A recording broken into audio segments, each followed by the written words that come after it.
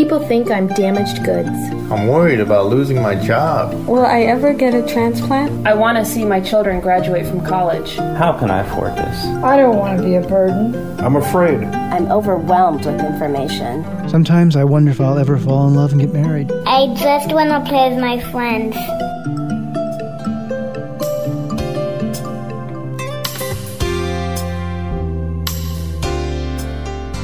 You're listening to Kidney Talk, streaming health, happiness, and hope to the renal community, with your hosts, Lori Hartwell and Stephen Furst. Hey, it's Kidney Talk again, and we're talking to one of my favorite authors, Glo and Jeff Moore. Wow, they must charge you a lot to like monogram towels and stuff, right? No.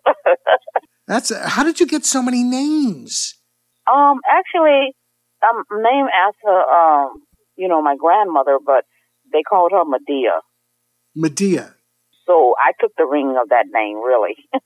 You took the ring of that name? And it's just, I guess that people down south have to have a middle name. So Gloria Ann or Gloria Jean, but it came Gloria Ann.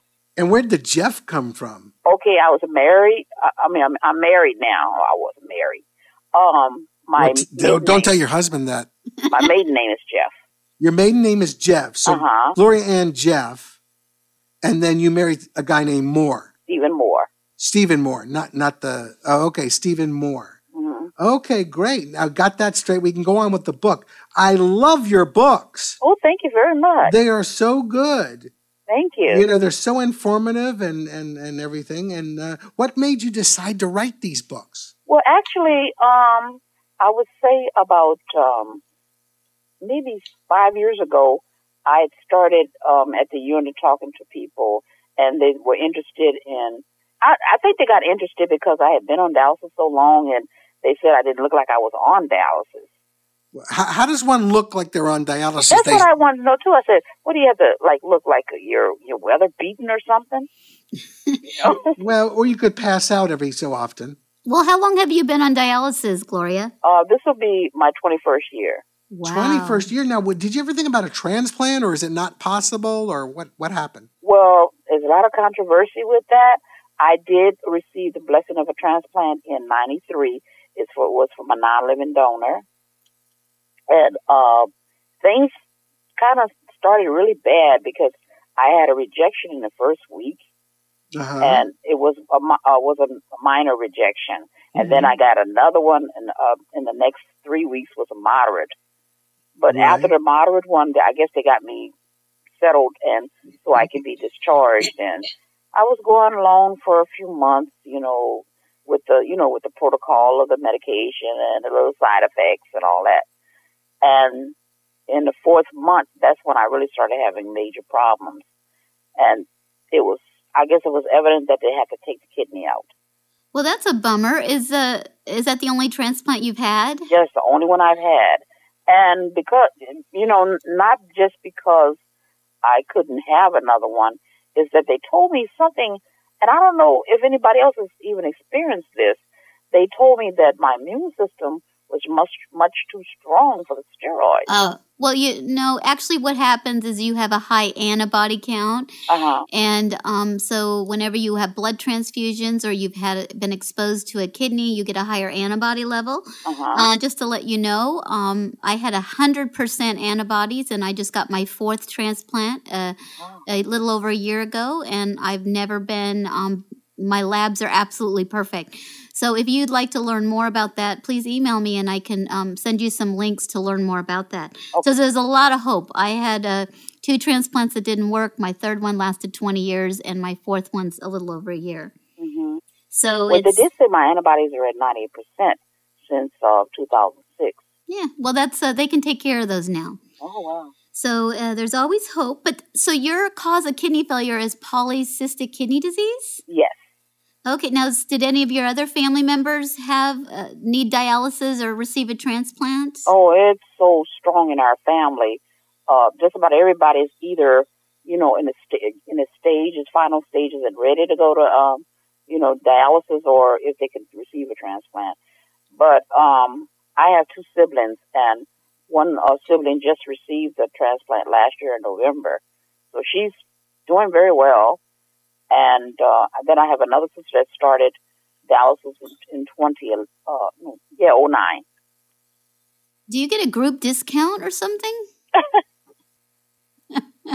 I mean, that's awful. Was it basically from the polycystic kidney disease, or did they have any? To me, I feel they were more luckier than I was, because they didn't start dialysis until they got in their late 40s, early 50s.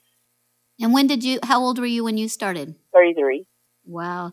Well, you know what's interesting is you started dialysis at an early age. Tell us a little bit about how they basically didn't diagnose you correctly. Well, this is really funny. I was actually diagnosed with polycystic kidney disease during childbirth. Because, they had, I don't know why they couldn't find it earlier. Because, I did go get tested after, finding out my father had it, and he passed away from it. And I wasn't having any kind of discomfort or pain or anything. So I just kind of ignored it for a few years. And then I noticed that my blood pressure was getting extremely high. And so that's when I guess it's just the medical doctor that referred me to a nephrologist. And then they started doing more testing, and then it really found out that I had polycystic kidney disease. So it just took a while that they didn't pick that up right away. And then how much longer did it take before you needed dialysis? Well, I wasn't even diagnosed with this chronic kidney disease. They just automatically said I had end-stage renal disease. So it was evident that I would be on dialysis within a few months. Okay. So it was a fast progression. Yes. Well, when I was looking through your book, you like to use some humor. Can you tell us any funny experiences that happened at the dialysis unit? This is weird. I guess, you've been on dialysis, so you kind of know that, they have these crazy symptoms sometimes, with the cramping. Mm-hmm. Oh, and my gosh. I was, I'm just so obsessed watching Ellen DeGeneres show. And I went in at about maybe half an hour before her show was supposed to come on. But as soon as I got on the machine, I was into the show and everything and singing the music and everything. And it got to, a point where I could feel that cramp coming on. And I screamed murder as I was singing her song. Did you actually use the word murder? I said, have a little fun. And everybody came running over there. And she said, what's wrong? I said, I got a cramp. And so at the time when I had the cramp, I really should have been in a lot of discomfort and stuff. I was trying to look over the nurse that was trying to get that cramp out of my leg, trying to still look at Ellen DeGeneres. Oh, yeah. I was like, you really like Ellen. Yes, I do. You should write her and tell her that, because she put you on the show or something. Oh, really? Yeah. Now, there was a part in there where people misjudged you when you were first diagnosed. They mistook you for like a drug addict or something? Yeah, I had finished my treatment, and they already told me that my pressure was a little low, so they gave me some broth before I went, out after the treatment.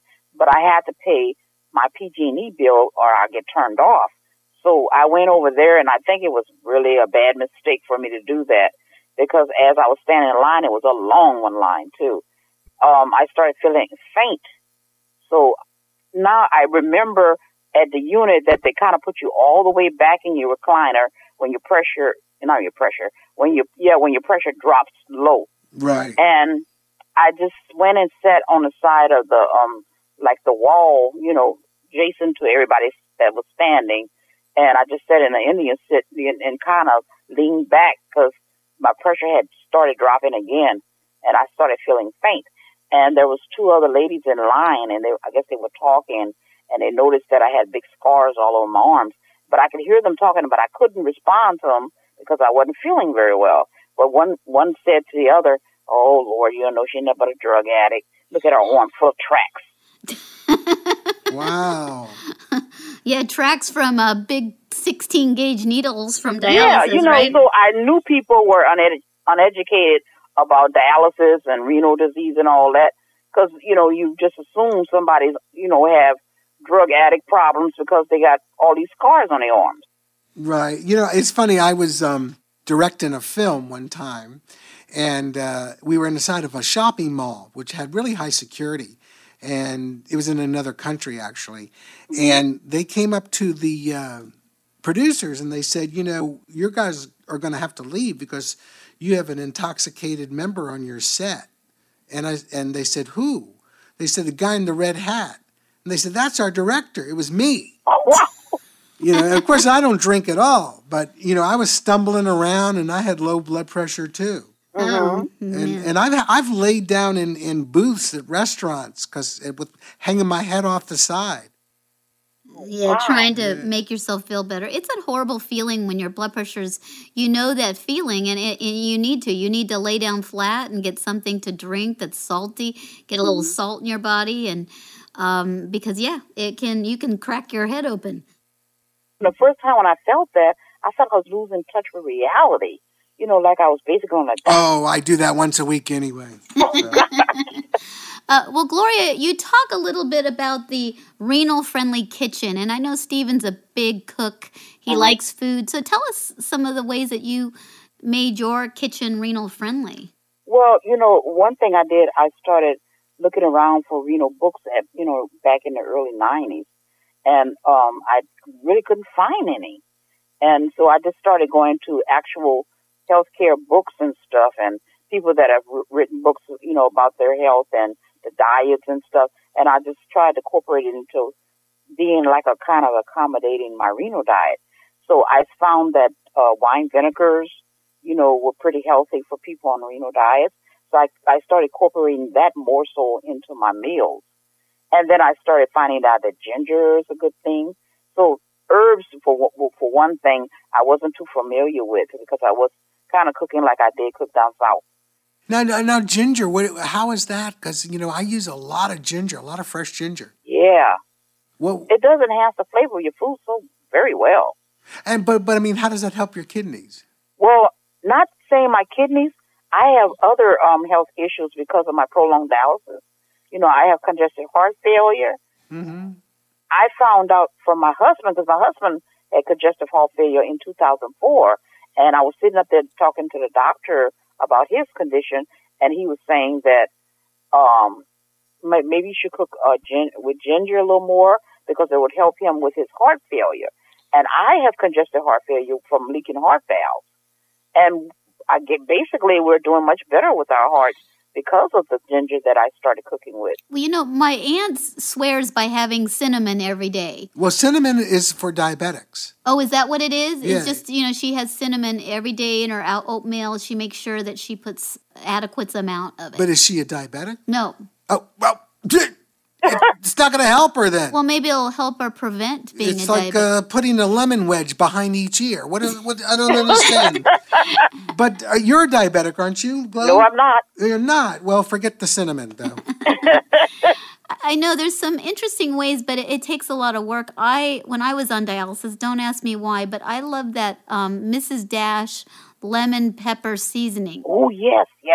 Mrs. Dash has so many wonderful seasonings, too. Love it. They have like 14 different flavors. You don't even have to have an herb garden. Herbs are always good, but... Yeah, but you know, that's what I found, like in the early part of my dialysis. Another fellow patient told me about Mrs. Dash, and I've been using it ever since. You know, she's a little, Mrs. Dash, for me, she's a little promiscuous, so I stay away from her. I like table blend basically, when I kind of marinate my meats. I don't use too much of the stronger herbs and the rosemary and all that. Now, one of the things that's difficult for patients is to eat enough protein. So do you have any tips on how to... No. I don't know, since I've been on PD for the last 11 years, I've been challenged with this protein off and on. I can't keep it past 4.0. And right now it's at 3.7, and I'm really trying hard to get it because, they say it's better for people on PD to be over 4.0. It's better for all patients to be over 4.0 because it helps you fight infection. Oh, yeah. But I don't know why, I don't know if it's different in everybody's unit, but I just kind of listen to my PD nurse. Well, one of the things that I did was there's some, I'd mix up a shake and put some protein supplements in it. There's some high protein bar. There's a bar that's like 20 or 30 grams of protein. And it's like 270 milligrams of phosphorus, which is like equivalent to a meal.